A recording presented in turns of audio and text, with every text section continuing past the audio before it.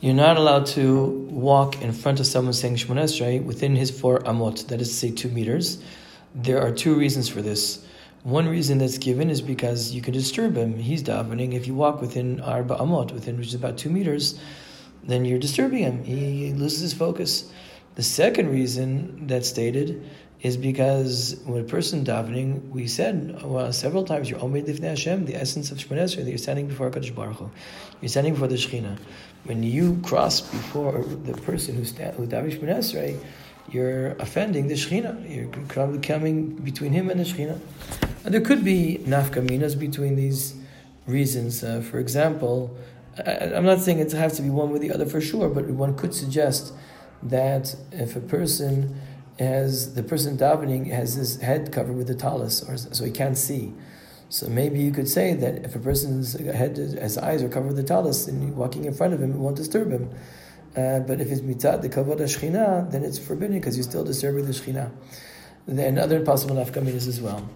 Now, the question is, where exactly are you not allowed to walk? So that's machlokas achronim. The Eliyahu Rabbah says that what's forbidden is only exactly in front of you, literally in front of you. In other words, your width is about, say half a meter, say, so literally in front of you, not to the left and not to the right, but only in front of you, for the 2 meters in front of you, that's where you're not allowed to cross.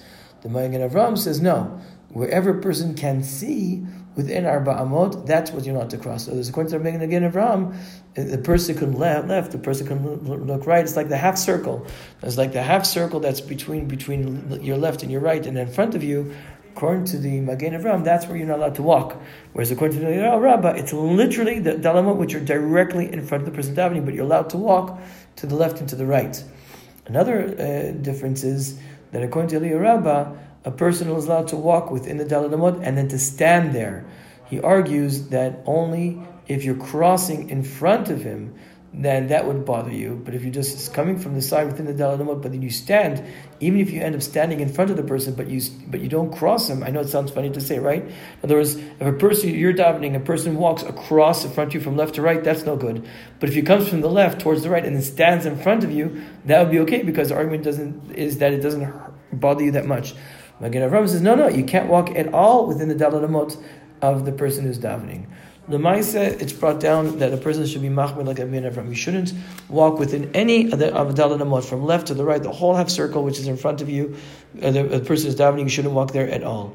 In certain situations, you can be lenient like the Eliyahu Rabbah, and you can walk, like I said, to the left or to the right of the person who's davening. And if it happens, if you need to, again, under certain circumstances, you can walk and stand there in front of him.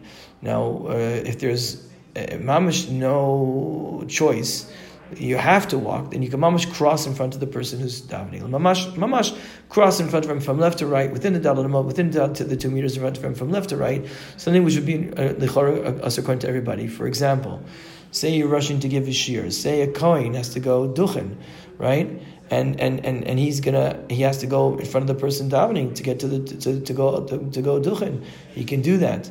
If a person is rushing, say you're at the end of Shacharis and you're rushing, you have to leave early, whatever it is, or the person is on Shemona Esrei and you have to get your ride, otherwise you're going to be late to work.